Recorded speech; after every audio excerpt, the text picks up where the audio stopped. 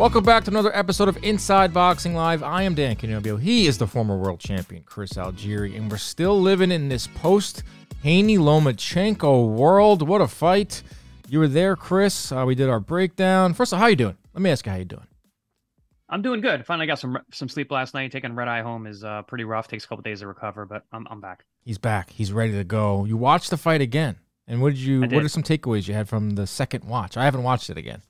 Number one takeaway, this was an excellent fight. I thoroughly enjoyed it. I enjoyed it, the first time around. I enjoyed it even more the second time, where I could really just hone in and watch what each man was doing, because both men had a game plan. They both executed, and it was just such a tightly contested bout, man. That's why we have so many discussions going on right now, and why everyone thinks this guy won or that guy won. But I mean, at the end of the day, it's just a phenomenal fight, and I think this is going to be one of those fights for the ages that is always going to be discussed. It's always going to be argued, and people are going to have points on both sides. But listen, if we can really just, from a purist perspective, look at this fight for what it is, it's a great fight. Yes. It's a really, really good fight. And I think that we need to talk more about that rather than who won or why did this happen, why did that happen. I mean, it's a great fight. This is how it goes, man. You get very in the moment. You get so heated. Like the first 48 hours, discuss the scorecards, discuss the robbery, discuss everything you got to discuss, but then move on. Like start to come down a little bit. And when I'm coming down a little bit from it too, and I'm thinking is, you know what, very good fight. A fight. These are the types of fights that make boxing go round and round. Like we still argue Hagler versus Sugar Ray Leonard. I'm not saying this fight is up on that level, but this fight is going to be debated for 20, 30 years from now because they're two really big names. It was that good of a fight. Hopefully the conversation moves away from the bad scorecards, away from the robbery and all that, towards, wow, awesome fight in lightweight division. The lightweight division's on fire. Boxing's on fire, and we go on with that. One other thing, too, Chris. Devin Haney's catching a lot of flack, and none of his own doing. Like, he went in there, and he did his job, and he tried to win a fight, and he got his hand raised. But I think it's time to give him a little bit of credit here. We're talking about a guy who's 24 years old. He's doing what everyone wants fighters to do today. What is that? The biggest criticism of today's generation of fighters? They don't fight anybody. They barely fight. They don't challenge themselves. This is a guy who went twice to Camboso's backyard. The whole narrative where he took less money. He wins the undisputed 135-pound belts. A lot of guys don't defend their undisputed belts. What does he do? He defends it against Vasily Lomachenko, gets the controversial win. Go even back. He's fought Jojo Diaz. He's fought Jorge Linares. He's building a very nice resume for a guy that's 24 years old. He's doing it right now. So shout out to Devin Haney. I know he's catching a lot of flack, but I really feel like compared to his contemporaries, he's putting together a nice little resume for himself. No, there's no question about it. I mean, and that was another thing I noticed was watching the fight. The strategy that he employed, it was very different than what he's done in the past. It was utterly surprising to me. He's known as a jabber. He didn't fight like that. He fought like a puncher and a counter puncher. And listen, I was in the room. I mean, the punches he was throwing, he was throwing the much harder, more dangerous punches all night long, which is one of the reasons why, the fight was the way that it was fought.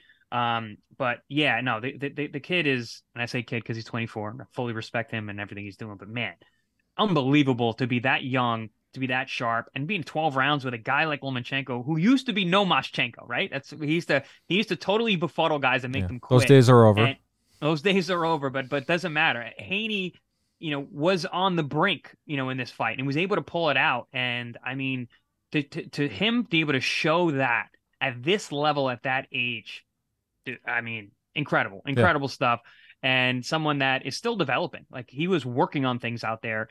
I said it during the telecast, there were things that he was obviously working on in the gym. He brought it into a fight against someone of that caliber. That is utterly, highly, highly impressive to do that. And it's, it just speaks to the fact that he's not sitting on his laurels. He's trying to get better. He's trying to change up his style too. The biggest criticism on him was like clinch, jab, clinch. Didn't really do any of that on Saturday night. People say he's boring. He goes, all right, I'm going to just throw body shots and I'm going to throw power punches and I'm not going to sit behind my jab. We talked about this in the last episode. Was it the greatest game plan? No. Did it come back to bite him in the ass? No, because he got his hand raised. But I don't know if he'll fight like that at 140.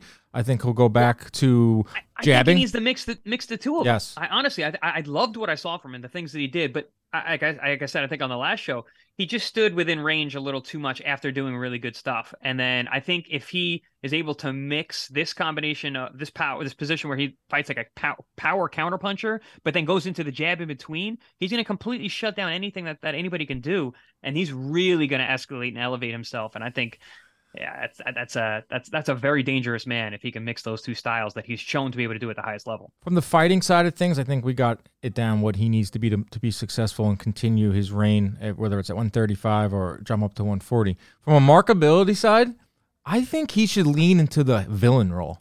Like we saw on Friday with the shove. That was like dipping his toes in the water, and it got a great response. It probably got the biggest response of anything he's done in his career because it showed some personality. I feel like Haney is kind of in between. Am I a good guy? Do I want to be a villain? You looked at the crowd on Saturday night. You were in there. About 70% for Lomachenko. And we're in Las Vegas, where Haney's hometown. He's not really known as a ticket seller. I think he should lean into the villain role.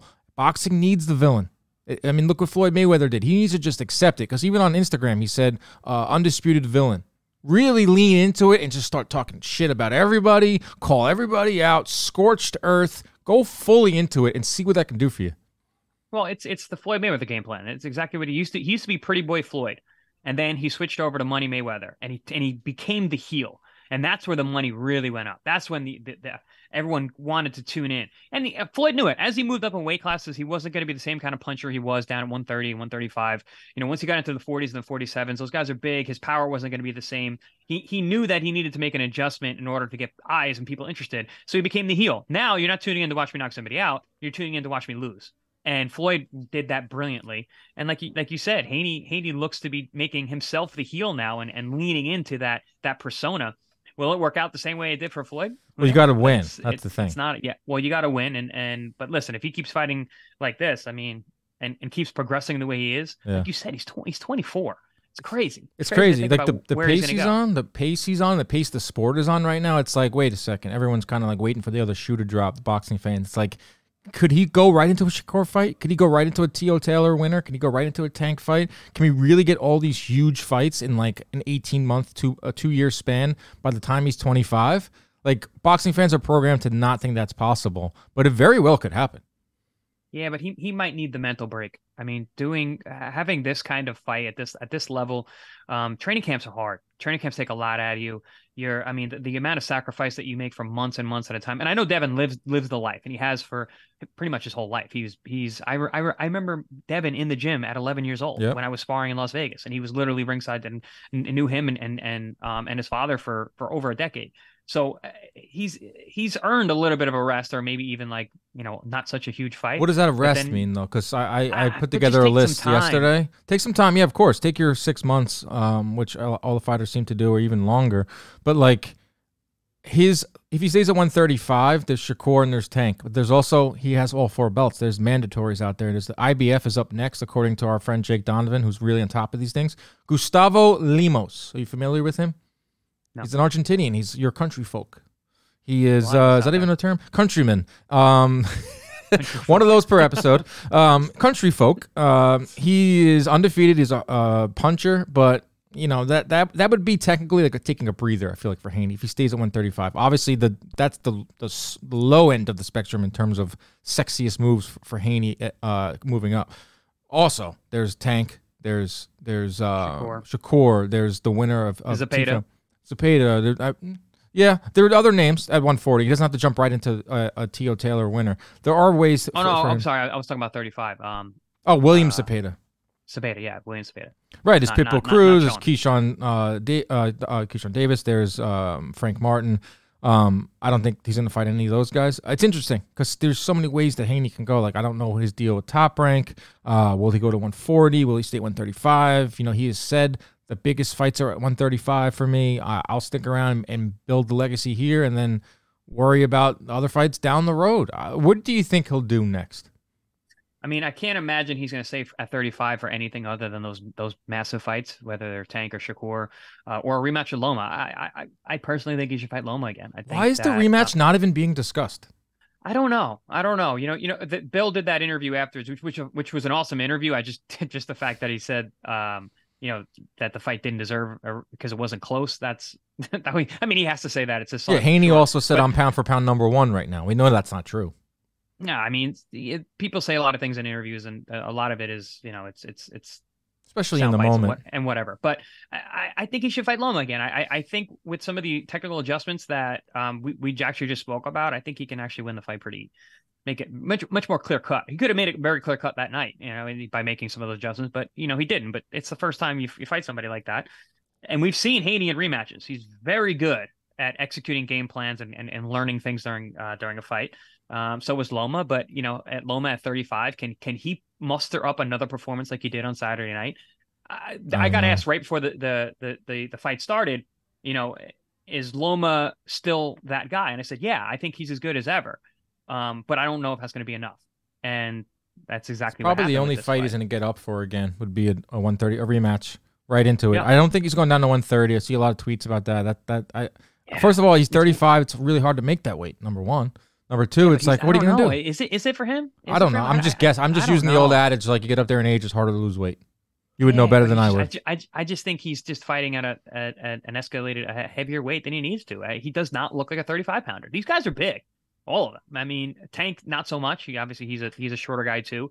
There's only so much you can pack on a frame without being too bulky. But Loma's just he's not the same size as these guys, and I think a lot of it is pride that he chooses to fight at 35. There's also money because those are the biggest fights possible. But I feel like he can go back down to 30 and probably dominate there as well. You know what's interesting? If he says, I beat Haney in my mind, fans think so, majority of fans think so, I should just fight Shakur then because Shakur's next up. And like they won't bill it as a title fight, but they can be like, all right, these are two of the best. I can see that happening. I could see, like, I think it would be more of a rematch talk if Haney was solidified with Top Rank. Because I think Bob would push for it. It might have even been worked into the contract. He's on the third fight of his deal. It would be an easier fight to make, yeah. Yeah, so it's a lot's going to be happening with Devin Haney and all these weights. Let me put you on the spot here, Chris. Rank these lightweights 1 through 4. Haney, Loma, Shakur, Tank. So tough. I mean, I got Shakur as number 1, and I've been adamant about that. I know it's kind of early to say that, but I just think stylistically, I think what he brings to the table, I think he's that guy. I think he's going to be the future of these divisions. I just have a feeling that he really is the man to beat. Now here's where it gets tricky, right? Because Haney just beat Loma very, very closely. And you can argue that as much as you want. It's almost like it's hard not to have them almost tied, but Haney slightly ahead, but it could almost be a tie depending on how it goes in the future. But I don't see them, if they were to fight again, I think it would be different. I think Haney would be a little more clear cut in his decision. Now, can Haney beat Tank? And I know a lot of people out there saying based on the things, he's be able to get hit with some of those straight left hands from Loma. If Tank hits him, it's going to be a big problem. I don't know, man. I don't know. I think Tank beats him pretty easily. We're seeing Haney's progression, though. He's getting better. Yeah, but he got hit with a lot of. I know we're giving Haney his flowers here, but he did get hit with a lot of shots, and he did gas late. So you have Tank last? He came back in the 12th. Would you have Loma third or Tank third? No, I would have. Go your list. Shakur number 1. I did this the other day, and I went Shakur, Tank, Haney, and Loma 4. That's pretty good. That's how I did. And initially, when that first came up, when someone said that to me, I said that right off the bat.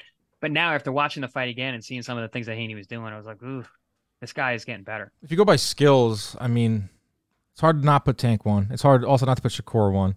It's hard not to put Haney 1. All these guys are so skilled. And if you go by status, Haney has to be 1. Tank has to be 2 because the blockbuster capabilities he has, and then Shakur third because he has. Yeah, he's still early. Still starting to sell tickets, and then Loma fourth just by the default. I don't know, man. This is a fun time. This reminds me of the '80s. I was 7, but this reminds me of like what we've learned from those past eras. Like I think they can all fight each other. I actually feel pretty optimistic about them all fighting each other. It's crazy, and Devin Haney needs a lot of credit for that too, for like kind of starting this off. Like someone had to start it, and him fighting Kambosos and then him fighting Lomachenko, and now I think everyone is all positioned, if they can all play nice, to really get it going and really bring boxing to the next level. Because I think right now boxing is like mainstream wise, people are interested in these guys. Yeah, absolutely. Ronnie's shaking his head for a good reason. Yes. They're young. They're young. That's something we've missed. We've seen a lot of the mega fights happen now with guys when they're in their mid-30s, and like that's a shame. Like we talk about Floyd Pacquiao. We're now looking at Spence Crawford, and these guys are approaching 35. It's not like it was. Like you said, the 80s. These guys were all fighting in the early 20s, and now we're seeing that with this group. It's kind of a shame. I wish Teofimo was still at 35 and could be in the mix with these guys. Well, they I might was all so go up high to on 140 him during those days, but so I thought he was number one. I thought he was going to be the best. I did too. Let's quickly get onto the scorecards. I don't want to spend too much time on it because nothing's going to change, and the fight has been scored and it's over with. But I did find it interesting that the judges were only on the same page for 5 of the 12 rounds. That tells you how tightly contested each and every round was. Dave Moretti scored 5 of the last 6 for Haney. Cheatham scored 4 of the last 6 for Haney. Sutherland had it 3-3, the final 6 rounds. Wait, 5 of the last 6 for Haney? Moretti. Wow. Excluding the 10th round, which is just deplorable. I don't understand how he came up with that. That's just wrong on Dave Moretti's part, and it leads me to look up Dave Moretti. I did some research. Guy's pushing 70. Been a judge since 1977. Larry Holmes was the heavyweight champ. No one in this room was born yet. We talked last week about old referees. How about old judges who actually play a bigger role in the sport because they're actually picking the winner and the loser of these fights? Like Dave Moretti should not be judging anymore. It's insane. 5 of the last 6 for Haney that's a really bad stat. And Loma did amazing work in the second half of the fight. I gave Haney the 12th round. The 11th round was huge for Loma. He was really coming on in 10, 11. Although even the last minute of the 11th round, he took off. And there were a lot of spurts when Lomachenko took off, and I think that's why he left the door open to lose a lot of the close rounds because he didn't fight the full 3 minutes, which we often see with guys when they're on the other side of 35. Really, when they're on the other side of 32, that's usually when guys start to decline in their abilities. I haven't started declining yet. Yeah, you're still sharp. You see that grand slam in the warehouse? Anyway, I didn't, but you should. Come on, bro. You're supposed to be I'll check it out. I was too busy watching fights, man. I'm sorry. You're like my friend that's a pro athlete, so whenever I do something cool athletically, I send it to you. Yeah, but I mean, you do it in a something that's not even a sport. A dusty warehouse in Jersey City. It's a sport to me, damn it. You bring up is it wiffle ball game? Blitzball. Blitzball. You bring up 30s. That's interesting for fighters. How about the age of umpires, the age of referees, the age of judges? What's their prime? Jared Diamond, who's a baseball writer, wrote this story or did a study, and Luke Thomas retweeted it. That's how I saw it. The average umpire is almost 50. The best ones are in their 30s. A study found that umpires who missed the most ball strike calls had more than 20 years of experience, while the best umpires average just 6 years on the job. Just told you Dave Moretti has 40 years of experience. 70 years old, and he's just one of many judges that are up in that age bracket. Not a lot of young judges walking in there. It's a problem. It's a big problem. More than corruption, where you could just be like, corruption, and you can't prove it. It's incompetence, and it's being just simply too old. Like, sorry. Yeah, even, with that 10th round, that's deplorable, like you said. But even if he does score that correctly for Loma, he still has Haney winning the fight because he had him up by two rounds or 4 points. So that's something for people at home. So it's a swing. So if one guy wins a round, then or the other guy wins a round, that's a 2-point swing because you get the point for the round and the other guy loses the point. Yes. So it's like it goes both ways. So people forget that they're 4 points. That's crazy, but that means 2 rounds. 2 rounds. So 2 judges had a 7-5. Yep. 7 rounds for Haney, 5 rounds for Loma, which makes it a 2-point swing. Dave had an 8-4 already. Right, he had an 8-4. An 8-4 fight. And the only way you get because there's no knockdowns, it's just a 1 point. So yeah. So if Moretti gets that round right, it's still a 1 point fight for for Haney. People So are losing their let me minds. ask you this. Now, would there be such an issue if one of the judges had Lomachenko winning and it was a split decision for I think Haney? it would be less uproar.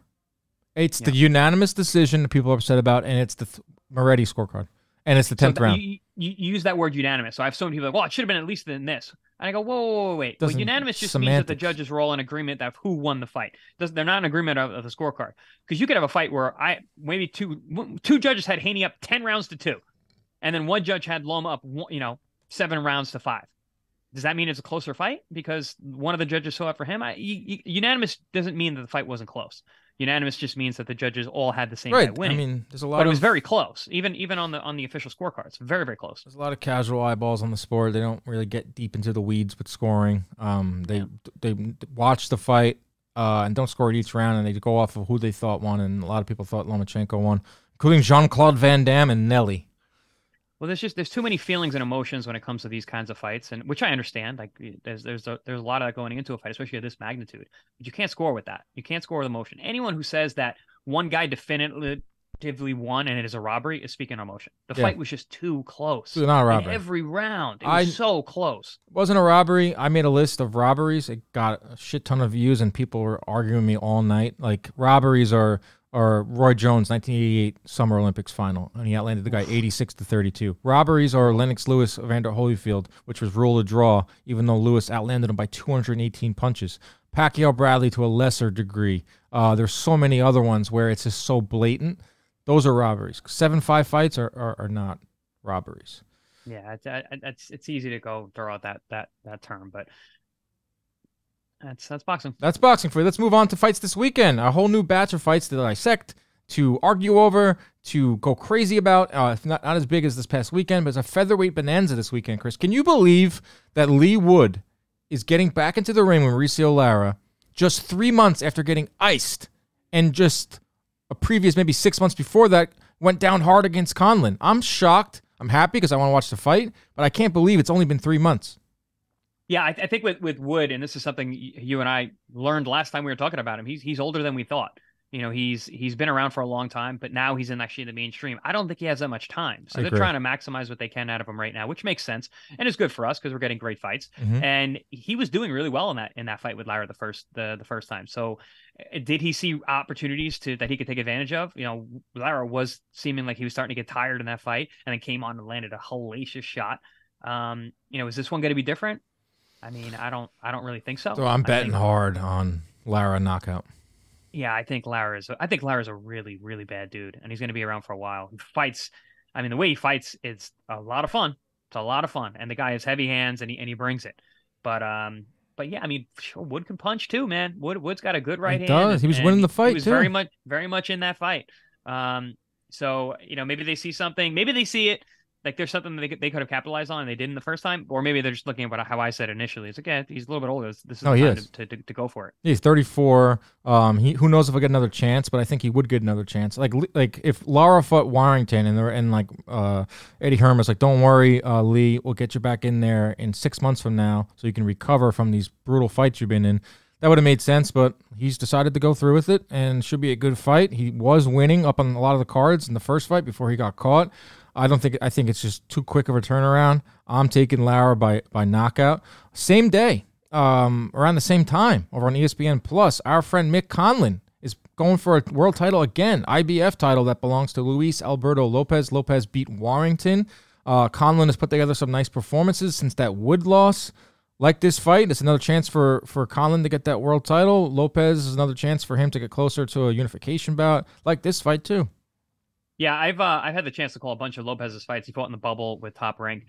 He upset a bunch of guys. He pretty much always comes in as the B side and then comes out with these spectacular performances. He's an excellent fighter. Actually, I believe he was a soccer player, which you can see from his footwork a lot. He's very, very mobile. He's very explosive. His change of direction is really, really good. Tough fight for Mick, but I mean, listen, I'm a big fan of the way Mick fights. He'll fight anybody. I love guys who have that attitude. He's super tough and very talented, but I mean, Lopez is he's just one of those guys, man. I think he's going to give everybody trouble. It's feisty. And he's feisty. That's good. That's a good way to put it. Very, very good term to describe him.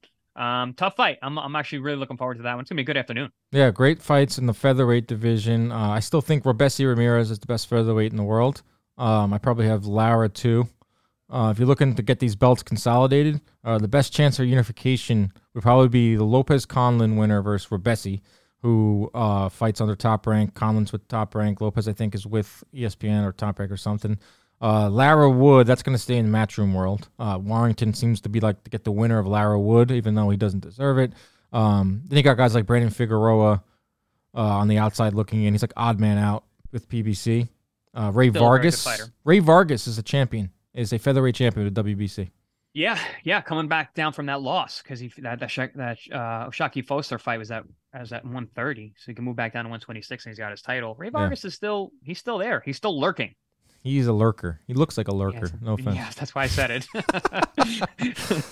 We end the show. 6 foot 126 pounder. He's a lurker. Like I lurks. We end the show with a ridiculous story. Andy Ruiz. You saw this. His Twitter account was hacked. And it was a 4 slides. One says, I love smoking weed all day long. I love purchasing prostitutes. And I also love getting blood infusions to get all the steroids out of my bloodstream. This tweet stayed up there for a while. It was up there for like 3-4 hours. It turns out that it was an ex of his. I know he's going through a pretty nasty separation. I don't know if they're married or not. I know there's a kid involved. This is nuts. This is crazy. Like, those are some serious allegations. Like, the weed, fine. Yeah. Prostitutes, not fine. The blood transfusions, is that even a thing? Like, what's going on with Andy Ruiz? Guys, it's a mess, his personal life. Yeah, I mean, I can't speak to any of that. It's all personal stuff, and obviously it's a scorned ex. So, I mean, what can you really say about that? It's out there. But yes, but blood transfusions is the thing. Yeah, I don't know if you remember from the Lance Armstrong days. That was one of the ways they used to cover up his drug use. But that's regardless. Back to the original. Well, there is topic. A picture of him with 2 giant bags of weed, so he can't deny that. Yeah, but that's legal in was every state. It's right. legal now. I feel like every fighter should smoke. Like, I don't care about that. That's the least of these allegations. There also is a sex tape floating around, says Andy Ruiz. That's from Andy saying that? He said, he's like, I feel like he's getting in front of it. Yeah, smart. For lack of better term. He says there might be a sex tape floating out there. I might have committed some light treason. He's just like, hey, just want to let you know, you might be seeing my giant body and my tattooed ass cheeks on the internet soon. God bless. Well, boxing, baby. What's that saying? There's nothing, no woman scorn. I say, hell hath no fury like a scorned lover. Hell hath no fury. That's it. Oof. How did she get his Twitter? Like, not that I think this would ever happen to me, but like, change your passwords. I mean, maybe he's got an easy one. Maybe it's like Ruiz 1 2 3. Oh my God! The quote tweets on that tweet that stayed up for hours. Someone said passwords were tacos 1 2 3.